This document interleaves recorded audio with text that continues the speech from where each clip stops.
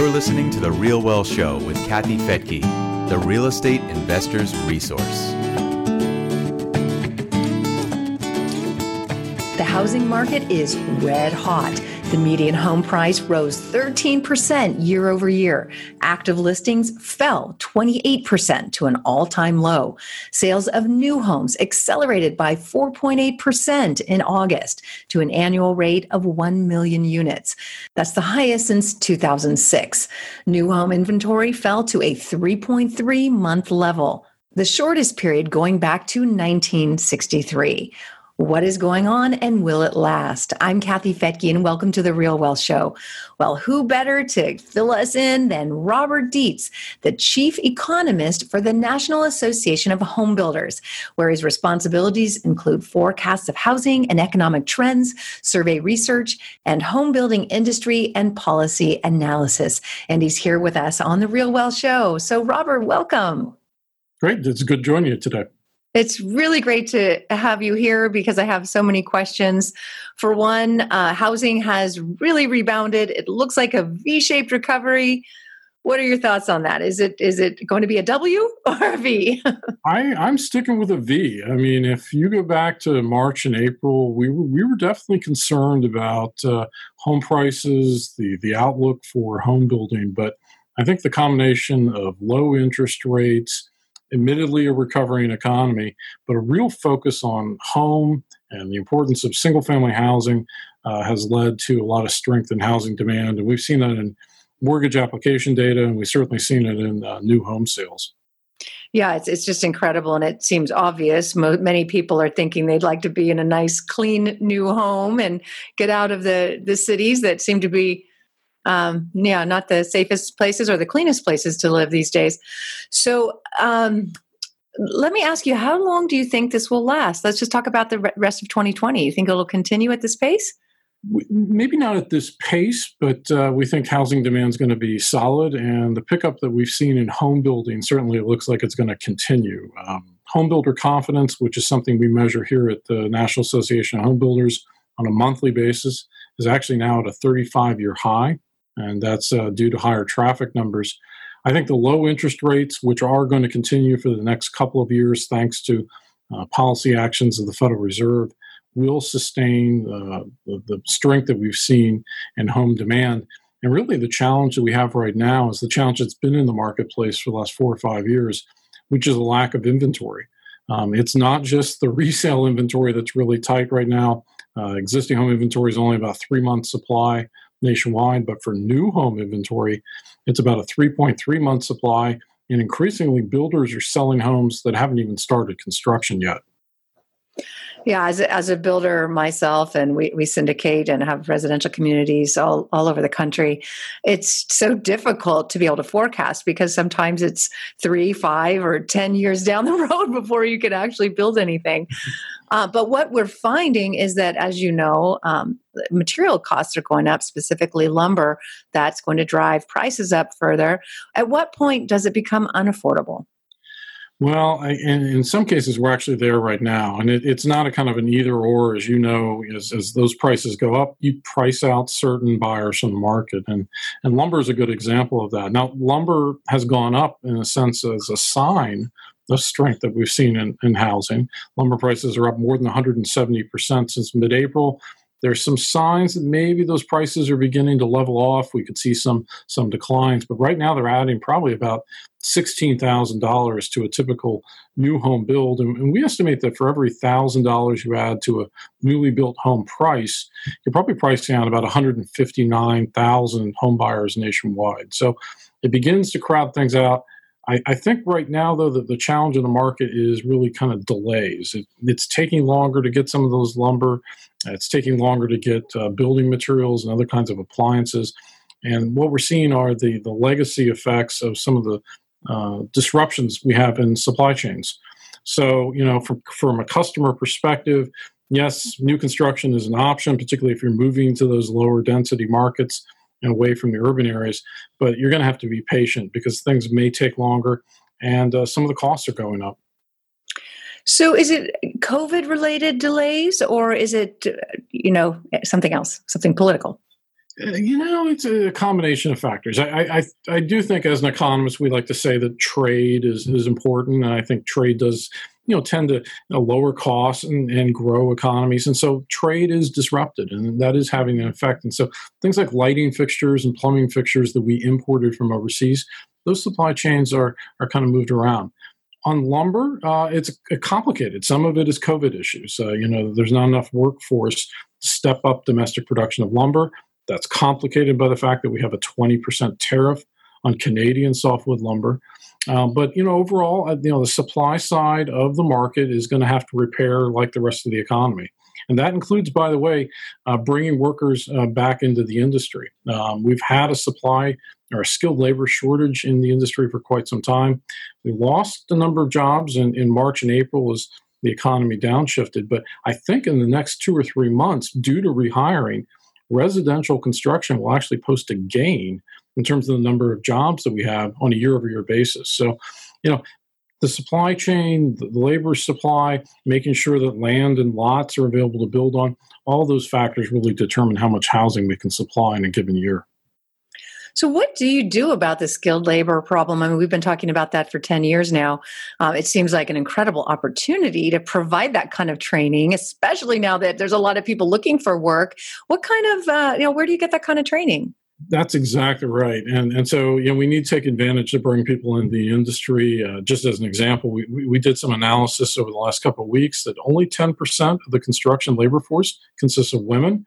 And it's only 3% of the occupation of construction actually, swinging hammers and doing the work. So whether it's recruiting population groups that we haven't done a particularly good job of the last few years, or taking advantage of the fact that unemployment is now elevated for the rest of the economy, it's local home builders associations, state associations, the Home Builders Institute, working with trade schools and community colleges to bring people into the industry.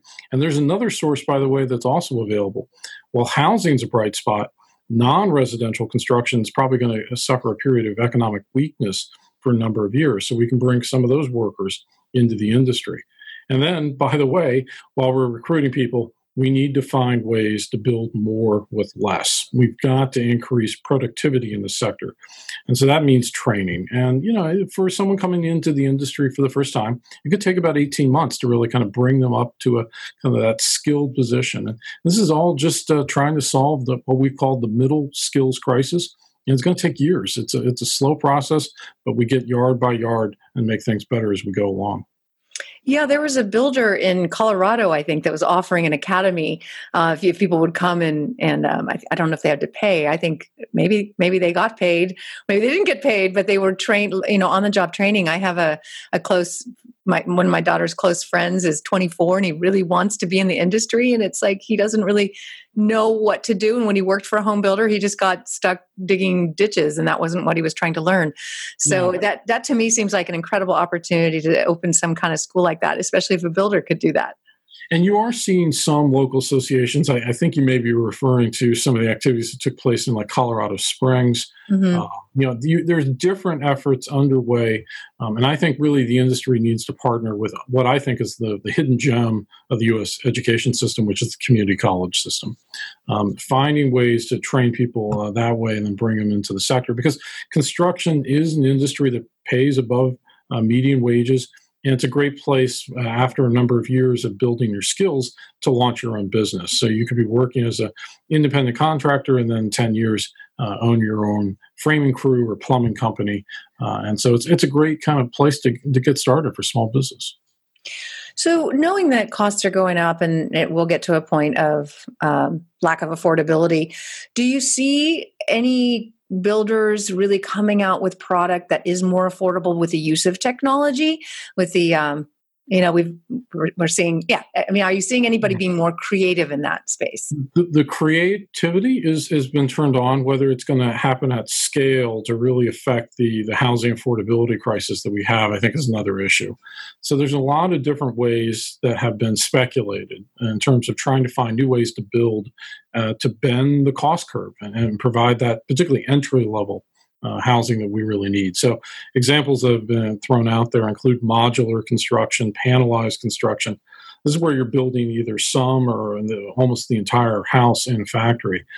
the share of those kinds of activities is pretty small. It's only about 3% of construction, and there's a lot of kind of maybe more hype than hope.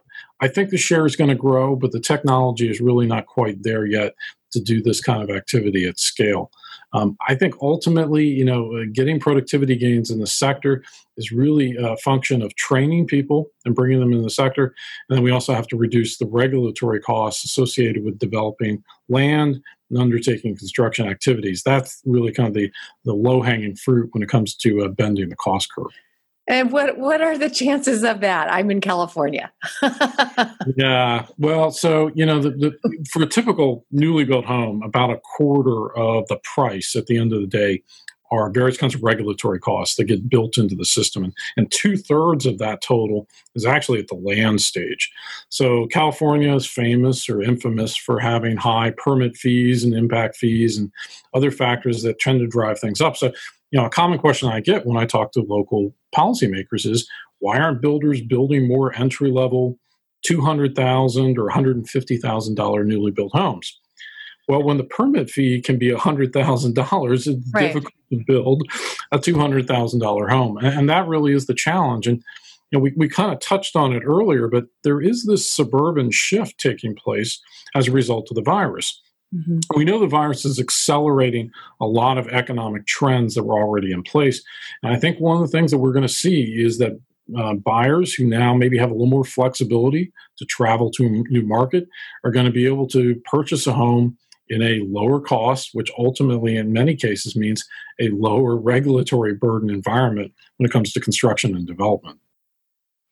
Yeah, and something that people really just don't think enough about, I think, is the utilities. I mean, you could build houses, but you need water, you need electricity. I remember when we first started building and investing in Texas, people were like, "Oh my gosh, you'll never make money there. There's nothing but land." But there's there's more to it than land, right?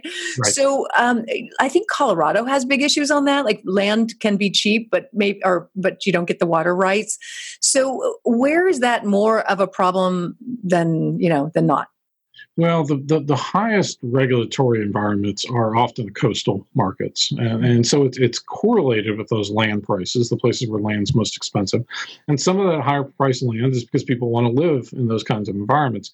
But it's also a function of those tend to be the markets that tend to have the higher impact fees, the higher challenges, the longer land development cycles where land could take 10 years before it can actually be brought to be built on.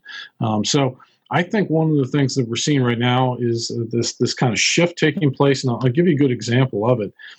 For a while, population growth in the Midwest has been flat. And one of the things that we've seen this year coming out of the virus-related recession is gains in home construction in places like Columbus, Indianapolis, Kansas City. These are lower regulatory cost environments, and then they join their peers in southern markets that have seen growth already, North Carolina, Florida, Texas, as places where we see gains this year. The places where things are not growing as quickly, in fact, posting negative growth rates, unfortunately does include some of the California markets that are down on a year-to-date basis. And I think it's a cost consideration. And ultimately, home buyers will vote with their feet and find places where they can live more affordably.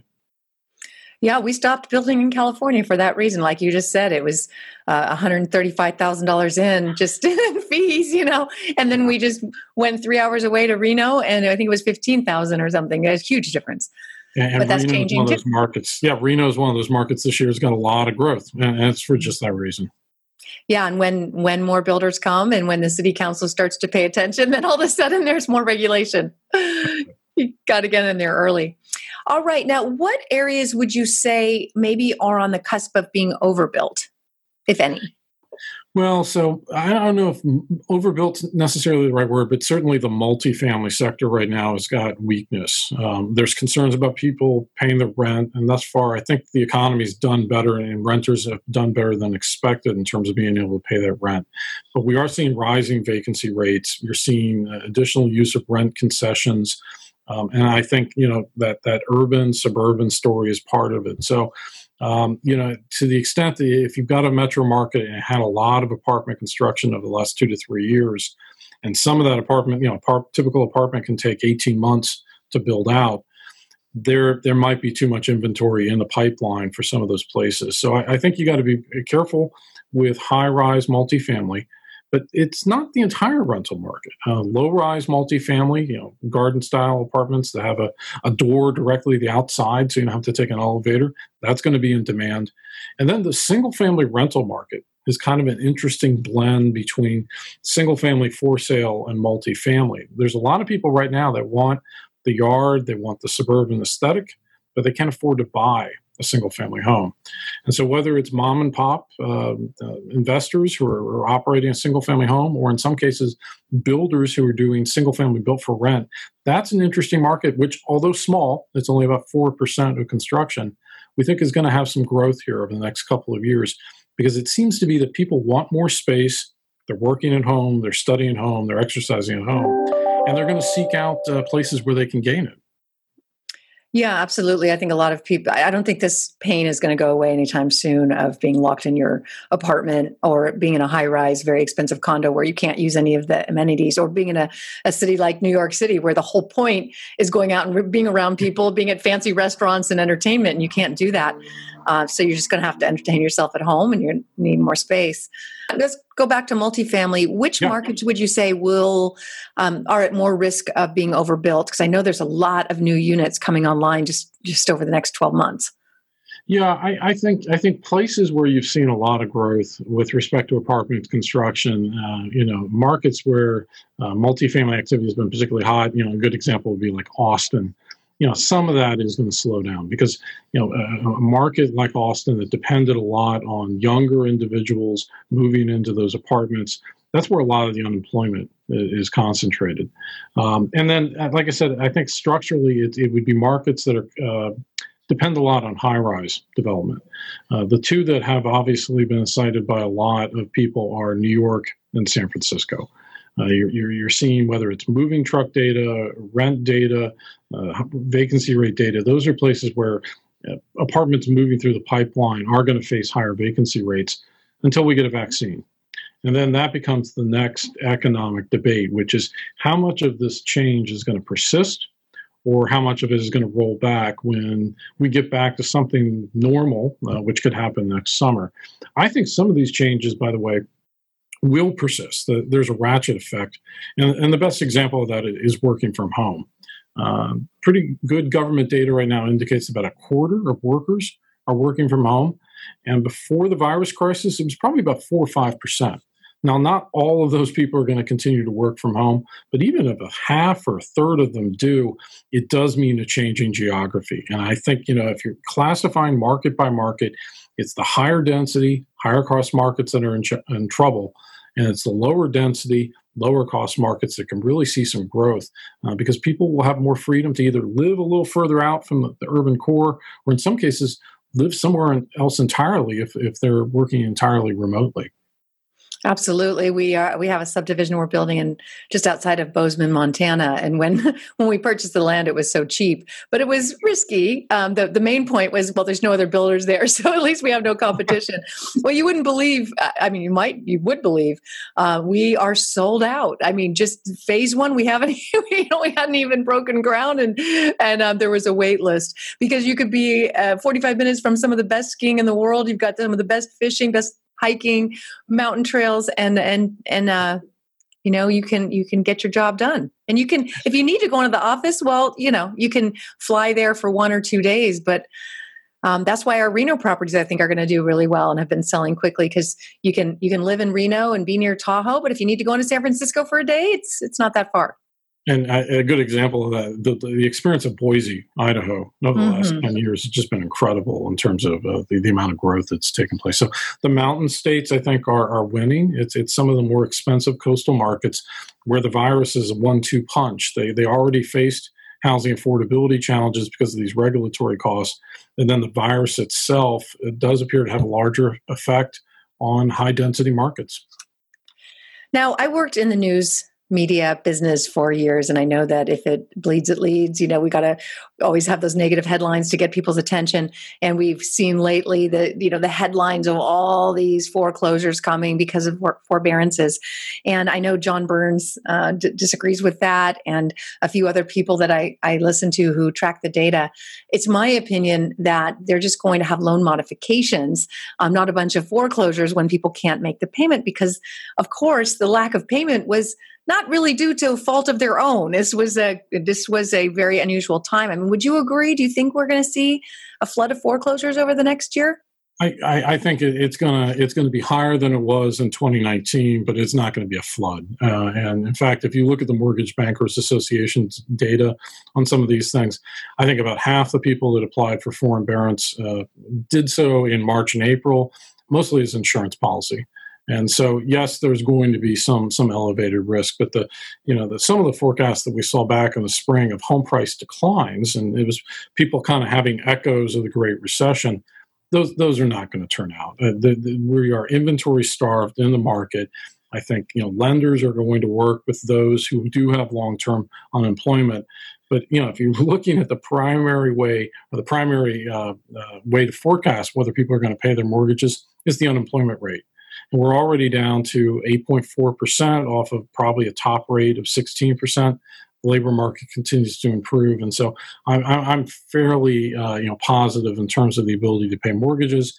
A little more concerned about some of the rent issues as we go into the winter. So tell me more about that. Well, so some of the numbers I think are exaggerated. I mean, you've probably seen the headlines about the idea of 40 million people. Yeah. Those numbers are off by probably a decimal point, right? Yeah. If you look at some census data, if you look at some of the survey data, it's not 40 million. It's in the single digit millions of people who are at risk. There is going to be some impact there for multifamily residential. Some people have been living off of the expanded unemployment insurance benefits. Those, by the way, caused some problems in the labor market, but they did provide some income support. We'll have to see what the future of emerging, I think, compromise coming on another stimulus bill that could help. But we still have unemployment, and it is concentrated among service workers, younger workers, and they're at risk of moving back home. But if as a contrast where we are now with, say, the Great Recession, it's the residential, non-residential flip. The concerns about rent, I think, are even more concentrated in the non-residential sector. So the ability of restaurant tenants to pay landlords, that's where the concern is in the economy. Housing, on the other hand, seems to be weathering this crisis fairly well. Isn't that the truth? Yeah, I would not want to be owning a shopping center right now. But you know what? Americans are creative, and they'll find something else to do with those buildings. That's right. Maybe housing. I mean, that's one of the things that we were expecting to see already, that shopping malls were going to go out of business. The great place to build an urban village in some of these medium density type neighborhoods. Yeah, I mean, that's what it seems like. Like a lot of what has happened is just an acceleration of what was already happening. More working from home, more online shopping. So we just got there faster. And then the robots are coming. And that was the headline news for a while. Everyone's going to lose their jobs to robots and automation. And well, it turns out they lost their jobs to a pandemic instead, which brings us back full circle to, man, let's train these people on how to be in the construction world. That's right. Yeah. So if you were to buy a rental property, where would you buy it and what kind of asset class, or would you?